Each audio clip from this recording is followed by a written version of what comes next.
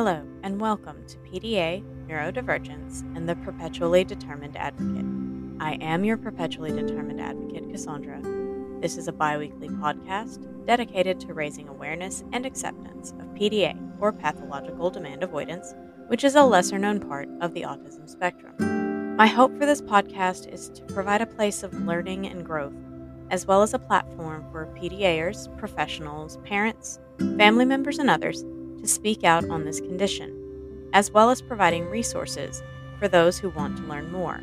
If you or someone you know would like to come on and use this platform to tell their story, please contact me at perpetuallydeterminedadvocate@gmail.com. Now, let's launch into this episode's topic. So we've talked previously about parenting in general, and the idea of, here are some ideas on how you parent with a kid who has PDA and all of that it's all well and good, but unless you're a single parent, there's another person involved, and having two people trying to parent PDA differently can be really disastrous. And I feel like, at least in my opinion, the situation that I'm in with, me and little man's dad, I think we kind of have a pretty good handle on working together on parenting. And so I thought maybe I would bring him in today and we could kind of talk about, what it's like coming at things from, having a different idea at the onset, because I was reading the books and seeing like this is what you're supposed to do, and looking at Ross Green's book and Plan B parenting, and that was not a place that he really came from before, so we kind of had to make some adaptations, and I've noticed that that's pretty common for a lot of people. So I figured I would bring Shane in here today, and we could talk to you guys about that. Would you like to say hello? Hello. I am the other parent. I'm in the background. You're not in the background.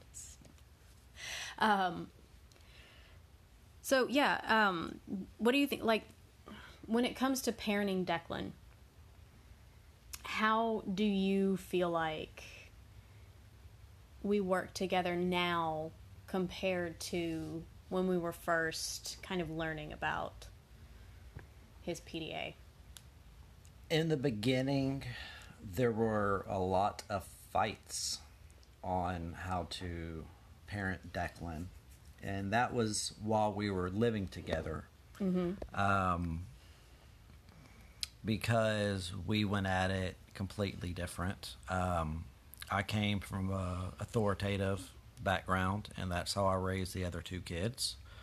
So that's what I went with on Declan as well. It worked great with the other two children. Anybody who has raised a PDA child knows you cannot do that with a PDA child.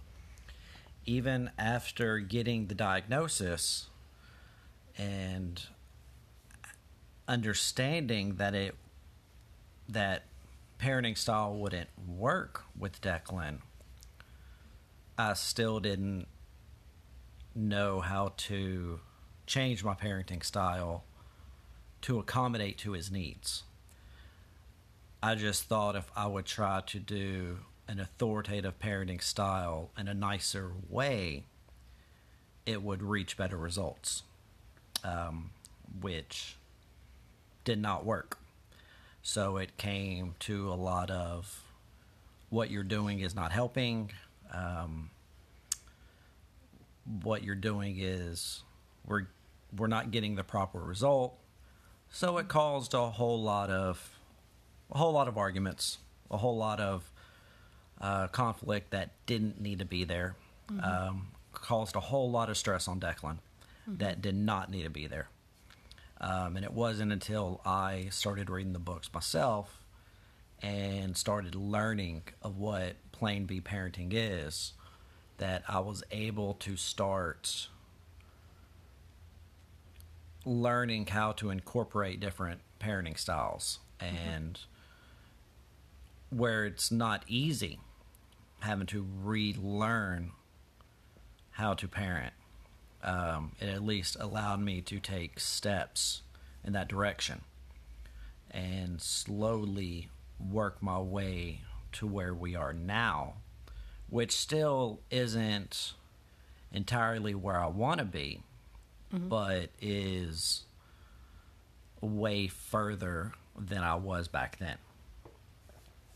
Yeah, I definitely. And it was a lot of fighting between us two, and then fighting between you two, and it was a whole lot of stress all the way around. Do you think that your relationship with Declan is better now that you've kind of adjusted that? It's still, our relationship is still hit and miss. I think it is with everybody, though. Yeah, we've always had, he's very loving, but he's always been more aggressive towards me, which very well could be because of my parenting style early on. That's just how he just grew accustomed to being with me, so it just stuck. So where I'm more calm with him, he still lashes out on me first, amongst other people, which is fine by me. I have no problem being the acceptor of that. I'd rather it be me than you or the other kids. So I don't know necessarily if our relationship is better from his standpoint, but I know that I'm not causing him as much internal strife as I was causing him previously. Yeah, and this is something I was thinking of the other day, because we often talk about how, his teachers always say we don't really see as much of that at school because he masks at school, and then when he gets home, we tend to see it, and that's because he's in this environment where he knows he's safe and he knows he can lash out, and it's okay because nothing bad is going to happen to him if he comes unwound at home. So do you think maybe the reason you get more of it than others is because he knows that you're a safe person, and that if he does lash out at you, you're never going to turn on him? It's very possible. I don't know. I mean, I thought about that one the other day too. It's like he spins out at home, either my house or your house, because he knows those are safe places, and it could be that he lashes out because he knows, when he does lash out, if he goes at you, he knows that you're going to understand. Yeah. Right? It's like we were just talking about yesterday. We will never fully know what's going on in the little man's head. So who's to say? I mean, that's just something that we're theorizing at this point. It's trial and error. PDA parenting is trial and error, and guesswork, and experimentation. So, because I'm sure you've seen it too, because we're both in this that PDA board on Facebook. So, and there's often the help. My spouse is not coming at this from the same way as me, and so there is that strife there. So when you have two parents that aren't on the same page, how do you think that affects because there's more people in the household too, especially when there's other kids too. How do you think that sort of affects the dynamic of the house? Well, it's going to affect it drastically. You're always going to have, for the most part, you have the mom who's going to be the caring figure, who's always going to be the one the loving, consoling,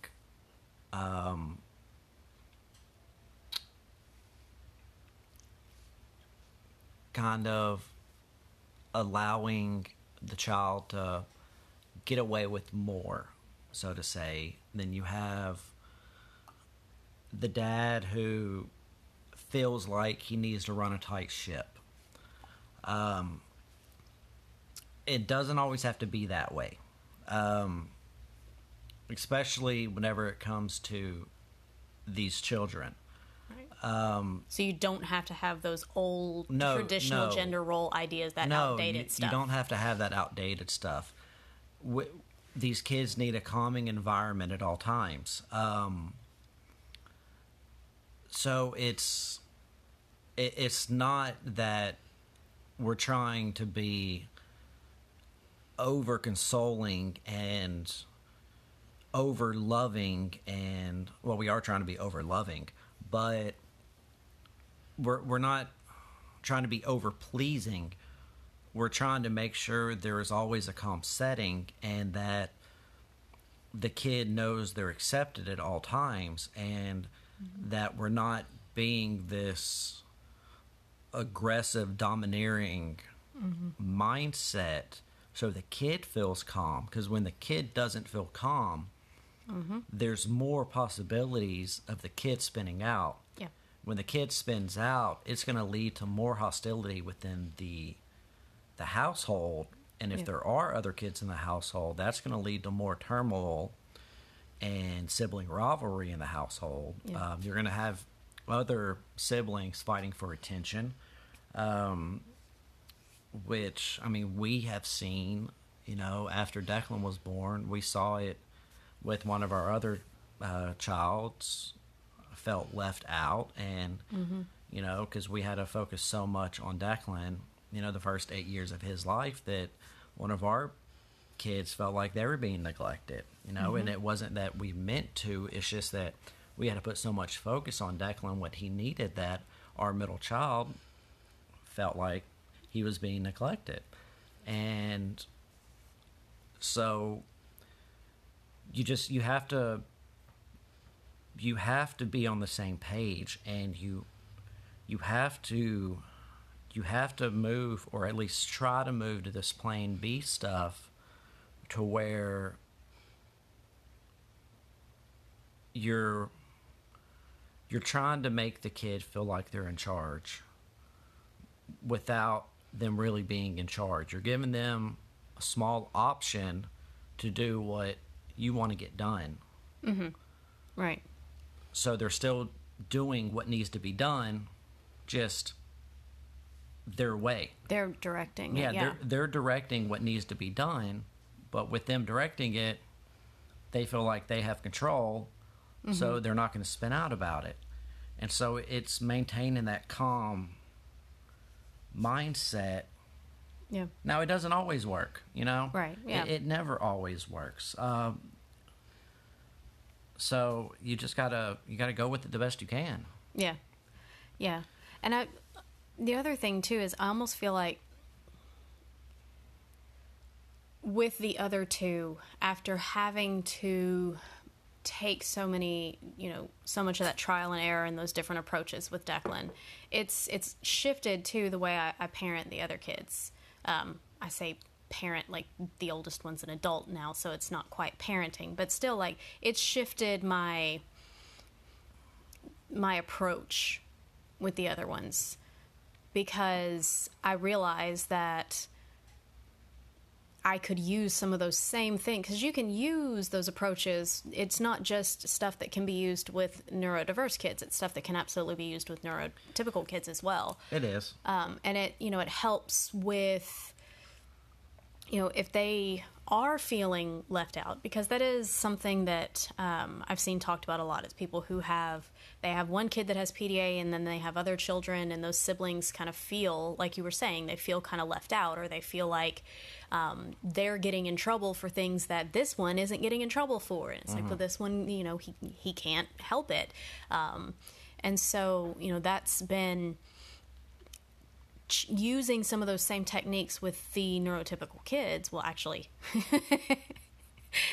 the middle one's not even neurotypical, right? Because ADHD falls into neurodivergent category, and we just actually recently found out that the middle one is an ADHD. And me too. Woo! Yeah. But using that kind of lessens that stigma that, oh, well, you only do this stuff with him, or he gets Yeah. away with this stuff, and you've got... Which we have dealt with a lot over the past few years. Yeah, absolutely. So, with us being in two households, how do you think, because I know there are other people who are parenting in two different households, what do you think is the best way to approach that as far as like kind of keeping that continuity? God, communication. Yeah. Yeah. We talk a lot. We talk on the phone every morning after Cassie drops Declan off to school. I call her and to see how the morning drop off went. We text throughout the day, seeing how things are going, seeing if anybody has heard anything from the school yet. We typically talk to one another on whoever picked up the kid from school, see how the day went, and then see how the evening went. Just a constant line of communication. You got to keep that open. Whoever has the kids on the weekends, typically if Cassie has the kids on the weekends, I stop by. I check in with Declan. I come over for a couple hours or so.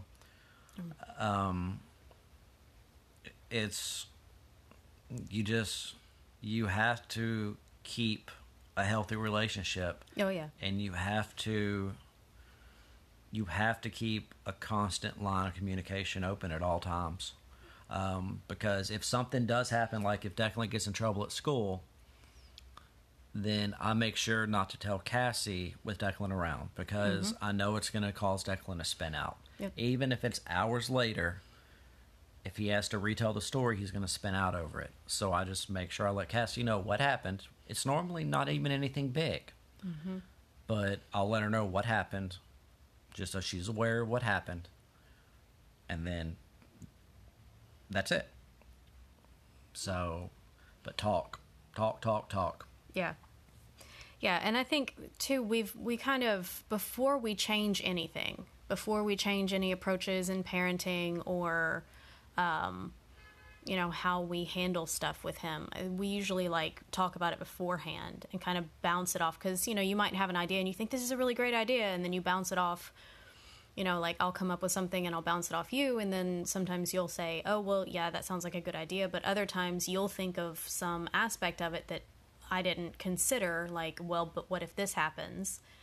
And so I think that has been really helpful too, is that we talk about things before we act on them, and so that way we both know, okay, this is the approach, and then it can be mimicked in both houses. Right.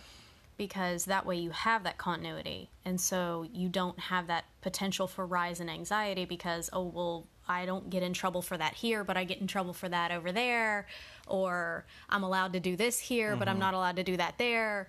So that I think helps keep the anxiety down too. Yeah. For instance, yesterday I picked him up from school, or Wednesday I picked him up from school, and just out of the blue he asked me if he could say hell. I said, no, you don't need to say that word. Well, what if I'm talking about hell as in the opposite of heaven? I said, well, yeah, that's fine if you're talking about the place. Well, Mom says I have to say the opposite of heaven. Well, then if that's Mom's rule, then you have to do the same thing here. Because you can't do one thing at one house and the other thing at the other house. Oh, okay. Yeah. Yeah, it's definitely continuity. I mean, because... And I think we've talked about it before too. It's almost like you have these things that work really well for autism, and that's like the routine and the continuity and things like that. But then you have those things don't always work with PDA, and it's like those two things inside of his head almost fight with each other. And so you try to keep things as the things that aren't demand related. You keep that continuity there on those types of things. But the other stuff, you really have to be prepared for the bait and switch, the Yep. the flip. What's going to work today? Yeah, what's going to work today. It's very much what's going to work today. I'm trying to think. So for those people who maybe are having a hard time wrapping their brain around Plan B or adapting to Plan B, what advice would you give them on I think there's another option called Plan C, I think that's like the emergency one, though, but right? I don't know exactly what that is. But I saw that brought up in the Facebook group. I think that's But like I don't know anything about that. that's in the Ross Green book. Yeah, but if you can't do Plan B, go Plan C. But I don't know. Plan C is like the emergency type of situation where you're already in the middle of a meltdown. Oh, okay. Yeah. I guess just you got to learn how to pick your battles. I mean, you have to learn what, and that was a big thing for me too, because I wanted to win every battle. I felt like I needed to win every battle as the parent, which I don't. There's no reason for me to win every single battle. As in, I didn't have to have final say on every single thing. Certain things, yes. Certain things, hygienic things. I think yes. We're gonna do it. Safety. Yes, we're gonna do it. But about a month ago, he was over at my house and he wanted to go brush his teeth. It was time for bed. It was medicine, teeth, then bed. Mm-hmm. Took his medicine. We went to go brush his teeth. We got to brush his teeth and. He started having a meltdown, wanted me to brush his teeth. And I'm like, no, I'm not going to brush his teeth. Well, he went into a full-blown meltdown, so I ended up brushing his teeth. Yeah.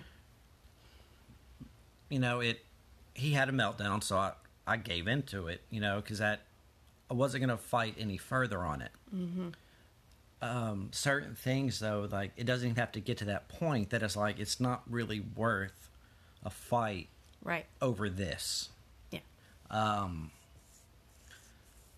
And that's a big thing too. It's just, what are you willing to not have a fight over, or what is worth standing up for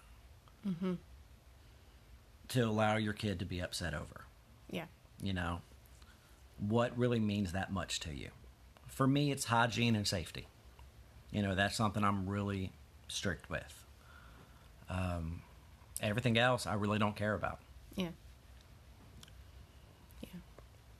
And I think too is some of the stuff you can come back around to some things later, but other things you just kind of have to give up and let it go and realize it's not going to happen. And some things just aren't, like you said, they're just not important enough to really put him in that state. Mm-hmm. He does it enough to himself. Yeah, he does. He really does. So and with him too, because he's such a danger to himself, that just minimizing that heightened anxiety, minimizing that potential for meltdown is just, it's really important. But yeah, I mean, I don't know. I think it goes fairly well. I think we've managed to work things out. And I want to kind of mirror what you said. If you are in a situation where you and the parents are not together, you and the other parent of your child, your PDA child, are not together, you have to do your absolute best to stay civil. It's so much better. It's so important, because that volatility is going to heighten anxiety, and anxiety is, that's the Achilles heel for our PDA kids. Yes. It really is. And so whatever you can do to bring that anxiety level down is essential. And being able to have open lines of communication, having a civil relationship, being able to work together, to be able to still go and do things together, Yeah, I mean, we still do things as a family all the time. Yeah. We do family vacations. I mean, we are still a very close-knit family. Yeah. Which is very uncommon, but we're lucky enough to be able to do all that kind of stuff. So...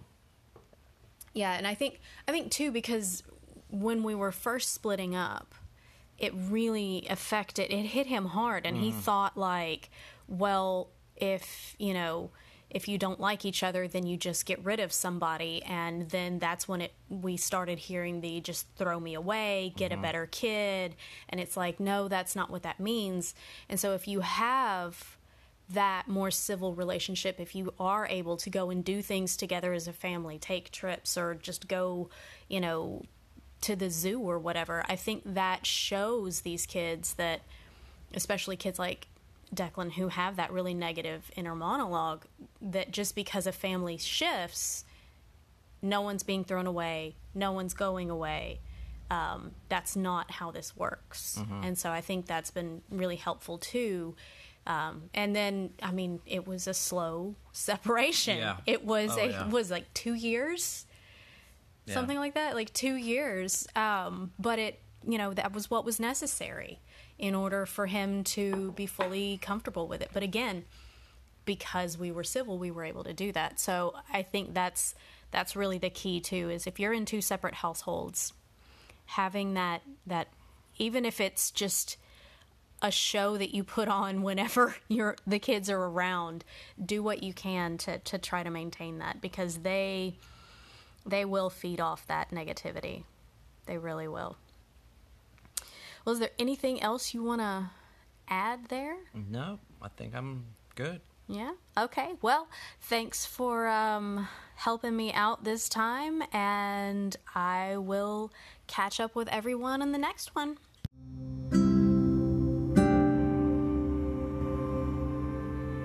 As always, you can email me with any questions, comments, constructive criticism, or concerns at perpetuallydeterminedadvocate@gmail.com. You can also find the podcast on social media. Just search PDA Neurodivergence and the Perpetually Determined Advocate on Facebook or Instagram. And until next time, remember, in a world where you can be anything, be kind.